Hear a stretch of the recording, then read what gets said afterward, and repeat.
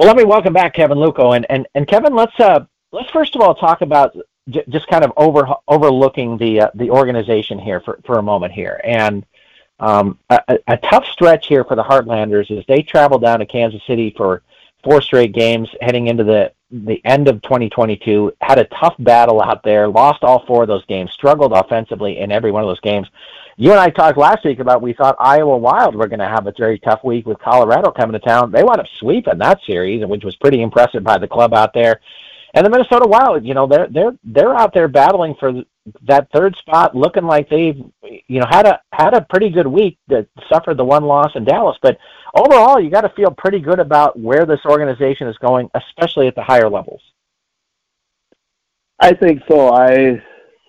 And then, the game they lost to Dallas and St. Paul, it was rather unfortunate because, boy, I mean, it was a packed house and they were into the game. But the Wild just, the bugaboo seemed to be losing the face-offs, which we know has been a problem with this organization.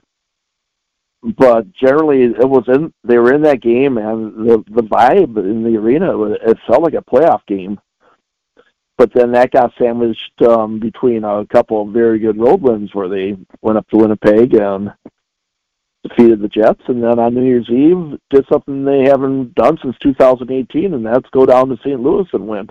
So, it's, I think you put it correctly. It's a pretty good vibe with this club right now.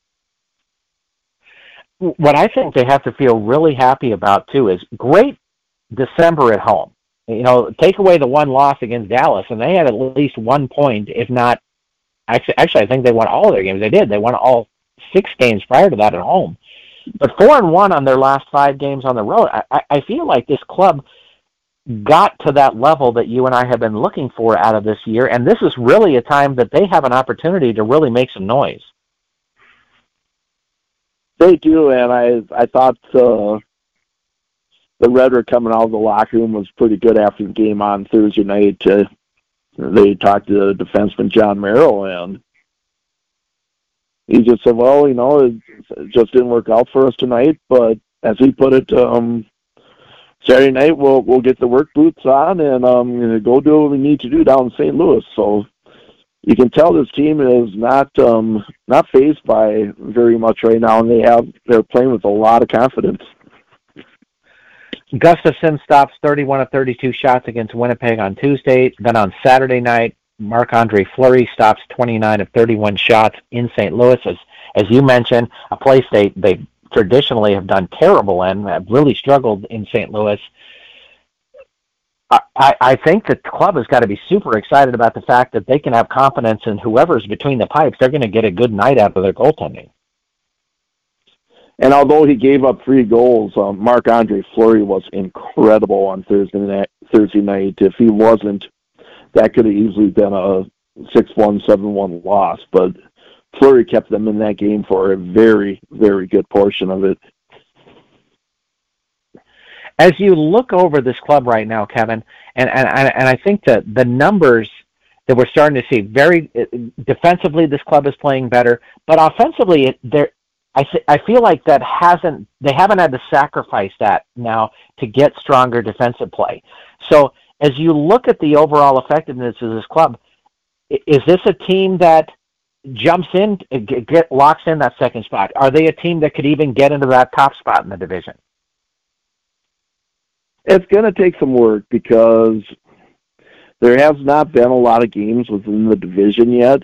So the second half of the year, I think you're really going to see a lot more in the games within the division where you're playing the Nashvilles and the Dallas, Winnipeg, St. Louis, Colorado. I mean, right now, St. Louis or Colorado are both below Minnesota in the standings, and that's just something we're not used to seeing. So I think it's good. The Wild have a lot of confidence right now, and they're playing good hockey, but I think we're going to see more of a true barometer of where they are in the pecking order of the Central Division after the next month or so, where maybe they'll finally get into some divisional games again. Well, we'll come back to schedule in a moment, but last year, I believe that there were 6 players on this team who had at least 30 goals. This season, it looks like the Kaprizov-Zuccarello line is really the one they can depend upon offensively. Matt Boldy has 12 goals on that second line for them. Is this a team that's going to produce enough goals off of other lines to be able to carry them forward in the playoffs, a time when you can't depend on your first line to carry you because everybody's playing against them?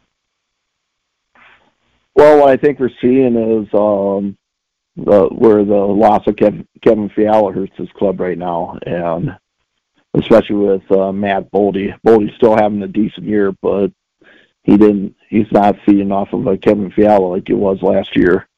But within that, you're also seeing a guy like Frederick Gaudreau, who has not really had a lot of great scoring seasons in this league. He's already up to 9 goals, so I think you're seeing Gaudreau being a recipient of having a line made like Boldy, and now the Matt Hartman's been back and starting to find his groove again.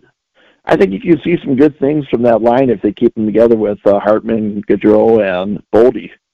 But that's gonna matter though if the line with Kaprizov, Zuccarello can still be productive with Sam Steele as center. I mean, Steele has passed every test so far, but you have to remember how good Matt Hartman was as a centerman for those guys last year. So I think the key would be for Steele to keep playing the way he is so that Hartman could be on that line with Gaudreau and Boldy to add a little depth to that line. You know what you're going to get out of Erickson, Eck, Foligno, and Greenway.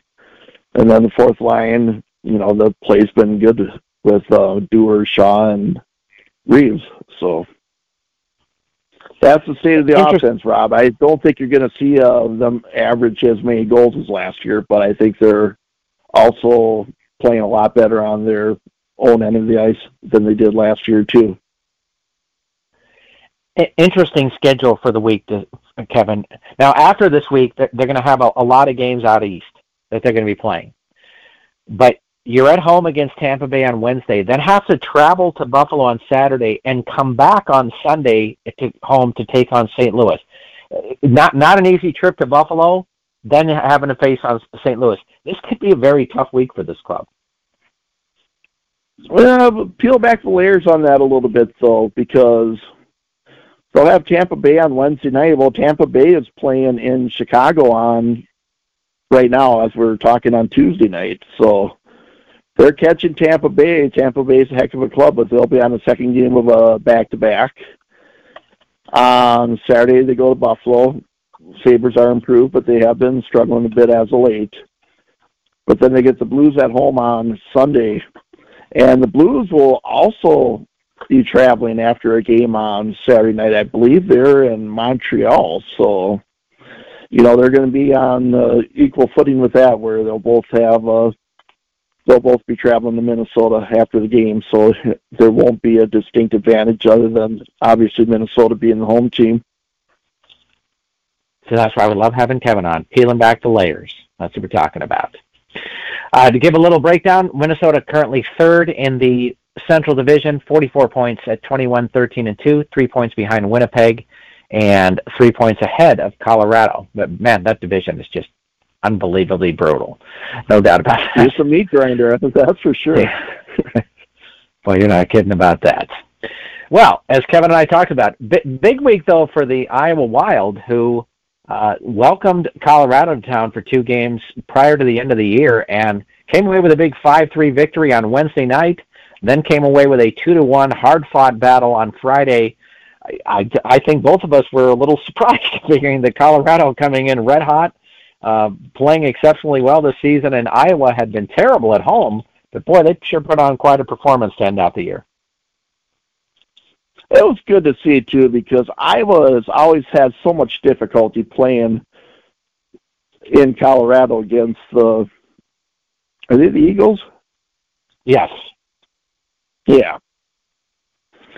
So it was kind of nice to see the Wild turn the trick on them by sweeping 2 games at home against them.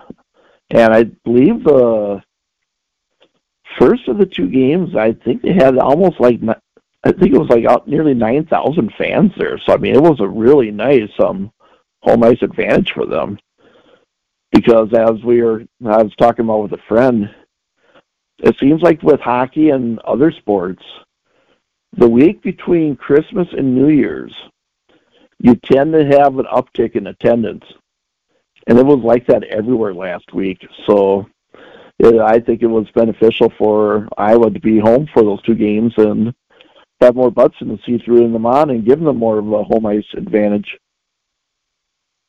Yeah, and they sure got huge crowds out of that. And, I mean, that's just exciting to see when you go out there as a player and you know that you're going to have a huge following, huge group of people out there cheering you on.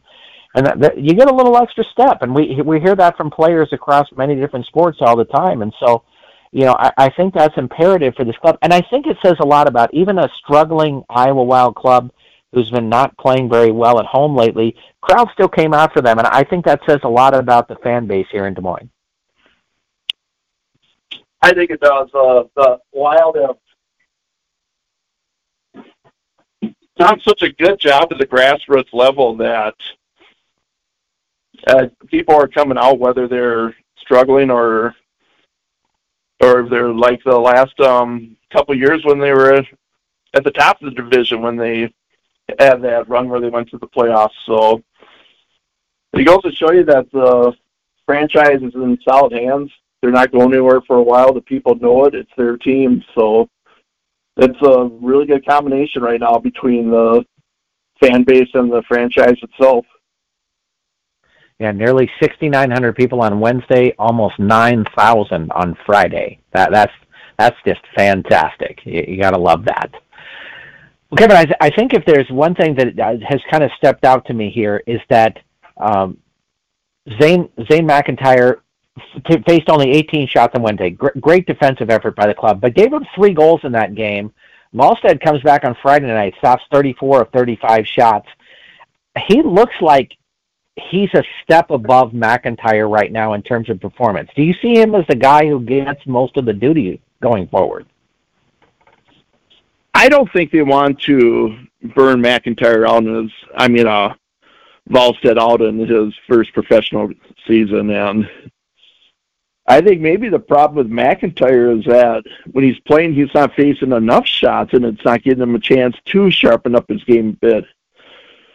Because, I mean, you look at those 2 games, he only faced 18, but yet Wallstedt nearly faced double that on Friday night. So I don't think you want a situation where you're burning out your young guy in his first professional season. I think we saw that a few years back where Kaapo Kähkönen had a very good year, played probably a little more than he should have, and he wore down as the year went on.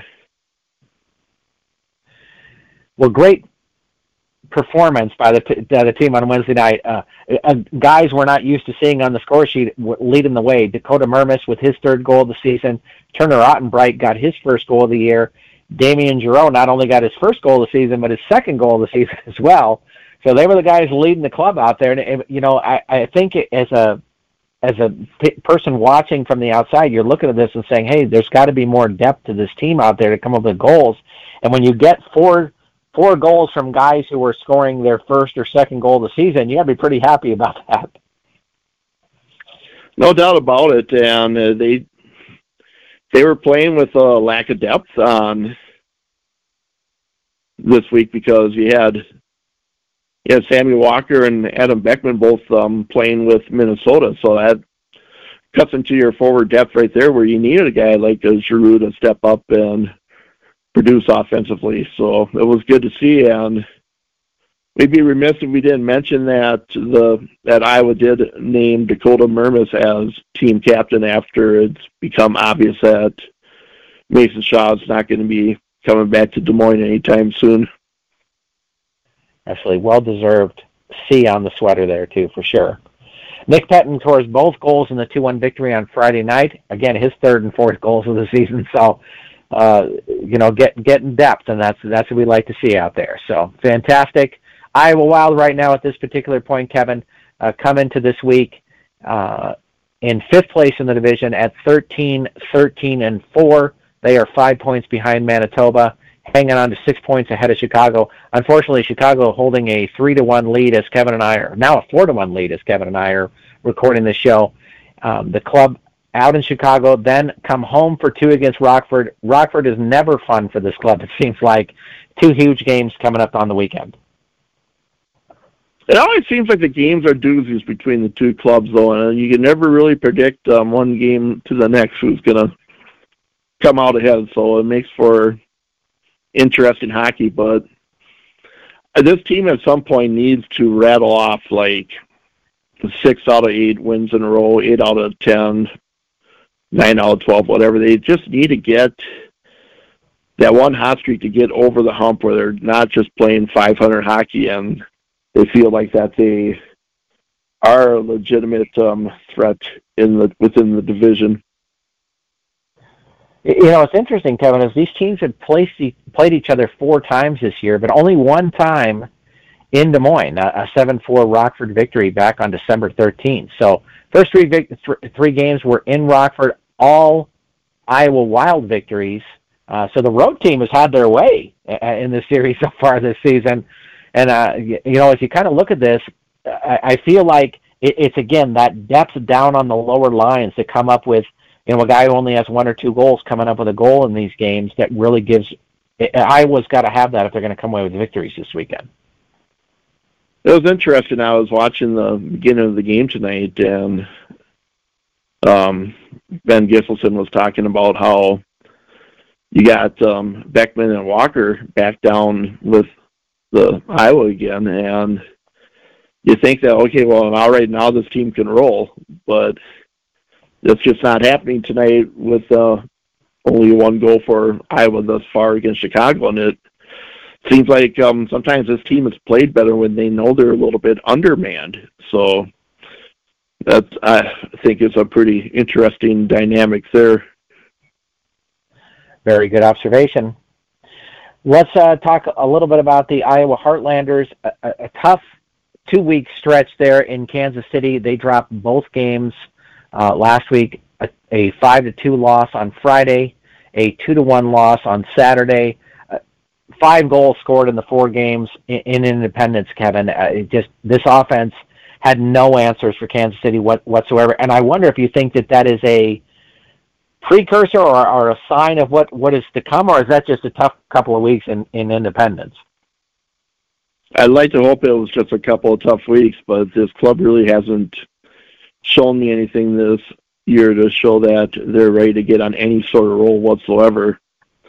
And I know that our show has got a little bit of attention among the Heartlander faithful that we were part of a Facebook post this week, and the post pertains to something I believe we may have touched upon last week. I'm not totally sure on this, but right now on the roster, other than Hunter Jones, there is not one guy on this team that is an AHL veteran or is someone that's on a 2-way contract between the Heartlanders and the Iowa Wild. And when you're going against teams that are having their rosters fortified a bit by players that they want to get more playing time that are part of the parents' club, maybe their future plans, it's tough to compete. And it just seems like the guys that the Heartlanders again are just young and younger. I see they traded for Clayton Phillips, and Phillips is a guy that I remember from his brief time playing for University of Minnesota, and then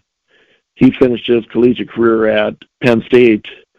I know Phillips is more of an offensive-minded defenseman, and maybe he'll give their offense a bit of a boost from the blue line. So we'll see how Phillips does in Coralville. But I don't know what they need to do. I don't know if they're willing to go out and try to make any kind of a blockbuster deal to try to land themselves a guy that has been a winning player in the ECHL, because it just seems like right now they're just trying to do it with a lot of young players. And, you know, young players have young psyches, and eventually they're going to get demoralized by these stretches like they've had where they've dropped 4 games in a row where eventually you can't do that and stay in the playoff race too long, and then you're not in the playoff race, and what are you playing for?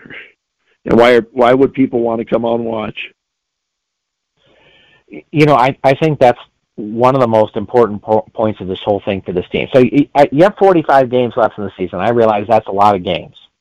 Okay, but right now you come in 8 points behind Kalamazoo for that final spot, or for the 6th place spot. So if you're talking about 29 points for Wheeling and Toledo, who are tied for 4th place. I mean, that's not insurmountable with so many games left in the season. But you got to wonder, when you have no one that you can say, man, Chris Bennett, hey, if we're behind, we can count on him to come up with a goal. Or Zach White was having a big season last year for them. We can count on these guys to come up with goals. And when you don't have somebody like that, I think you're always thinking, man, if we give up a goal early, we're done. And I think the biggest concern for this team, Kevin, has been they've had just a terrible time holding leads. The third period has been just abysmal for this team this season. They lost last Wednesday against Kansas City. They're up 2-1. Give up a goal halfway through the second period, and then 3 in the third, and they lose.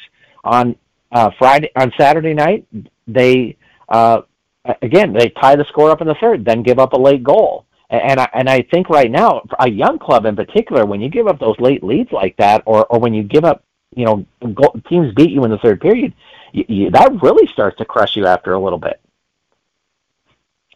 And I know we've been pretty tough on Hunter Jones on this show, but I think it's a team-wide philosophy where they get into the third period, they see a tight game, and like, oh, they're not thinking, what are we going to do to win? After a while, the thought kind of gets them back ahead. Okay, what's going to happen where we're going to lose? It just doesn't seem like they're going out and claiming the game as their own. They're just kind of, obviously they want to win, but in the back of their mind, it's like, okay, what's going to happen tonight? What fluky play is going to happen? Is there going to be a weird penalty that we take? Is there going to be a bad hop? It just happens with teams that struggle, like the Heartlanders have been struggling. I have to tell you, last year, broadcasting with the Thunder, they were in a situation like that where for about a month, and I don't think this is an exaggeration, I think they lost 9 out of 10 games in the third period. Okay? And they had the leads in almost every one of those contests, and all of a sudden teams always battled back in the last 8 or 9 minutes of games, tied it to send it to overtime, or came away with a victory in regulation. And you can see it on the ice. You can see the plays that are made that you go, well, here's why we lost tonight. You're watching that and you're going, man, I totally see why this team is struggling. And right now, watching the Heartlanders play, I look at them and I say, okay, yeah, I can watch that right there, and I can go, okay, now I know why this team is losing games. And I don't mean that in a way like they're not trying or they're not putting the effort. It's just those small little things, Kevin. And it doesn't matter where you're at in professional hockey. If you're not doing the details, the small details, you're going to lose. And I know it's cliche, but it's a matter of playing a complete 60 minutes. And it gets demoralizing because you could play a perfect game for 2 periods and have a 1-goal lead, and then if your mind wanders or you are trying to do too much, you make a silly mistake, it all goes for naught. Well, this team has an opportunity this week to do something here. So three games with Indy coming to town, and then they go to Indy for a game next Wednesday before, unfortunately, traveling on to Kansas City once again. A lot of Maverick games this season for some reason. But Indy in the standings, as you're looking it up there, they're at the top of the standings. Maybe you're not looking to come away with 6 points out of this, but I feel like you got to get 3 and say, hey, look, if we're going to make an effort, it's got to be, we're going to make a stand. Here's where we're going to make that stand and get off this year off on the right foot. Well, the schedule I'm looking at here, am I right that it's 3 in a row against Indy at Extreme Arena? Yes.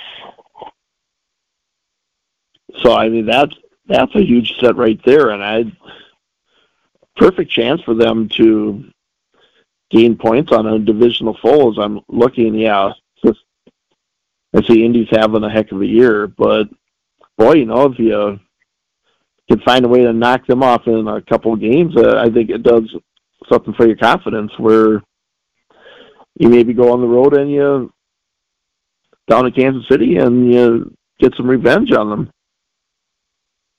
Well, I also looking a little ahead here, and I know teams are trying to stay focused on one night at a time here, but 3 games against Indy here at home. If you can come away with 3 or 4 points out of that, then head to the road, then come home for 6 games in your division on your own home ice over the 2 weekends after that.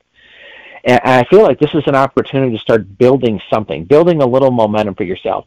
And I'm not expecting this team to be a playoff contender. I think fans, and I'll admit we were caught up in this a little bit too. They had such a great season last year because of all of the call-ups and COVID stuff going on that they did play above themselves where this team really should have been at, and the expectations grew this season, Kevin. And unfortunately now, with no help from the Minnesota Wild organization at this point, I wonder if this team is capable of getting out of the cellar, because it's hard to find 15 or 16 quality professionals that are out there that aren't coming from an AHL or an NHL contract, and that's a real challenge for the coaching staff right now. Well, you look at the captaincy. Reese Smolik is a captain, and I believe he's maybe a second, maybe a third-year pro. That's a big deal. Ideally, really you'd like to have a guy that maybe he's only going to get you 15 goals a year, but he's someone that has had success in the league and that kind of knows what it takes to have a locker room that's going to be conducive to winning hockey games. So, Smolik might be trying his heart out, but boy, that's a lot of pressure to put on a young player like that. Yeah, his second year after coming out of Minnesota State University, Mankato, with the club. Now, he had 10 games up with the Iowa Wild, but last season, but that's not a huge deal. It's still a young guy. So I must be, I'm assuming here about 26. That's still, that's kind of a little older guy, but only 2 years of professional hockey. That's not a lot. Well, it should be interesting. And with the ECHL, I would like to see them. I saw what happened with Minnesota when they claimed Ryan Reeves off of waivers. And Reeves has been a great addition to that locker room.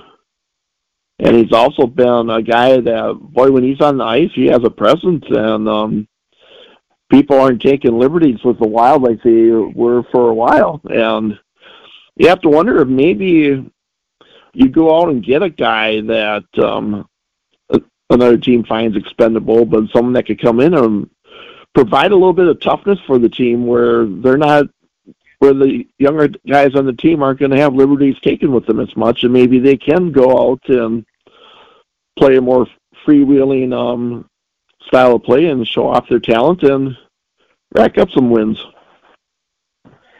Absolutely. And I think when you're a struggling club, it can be those, that big hit, that pushing some guy around and who's trying to get position in front of your net. It's those little things that can spark a team. And maybe a little grittier guy right now could be a difference for this club. So we'll be watching to see if there's some trades that are made out there. If there's a guy available like that they can go out and get, I guess is the next question you got to start looking at, Kevin. I don't know who's out there available that really could benefit the club like that at this point.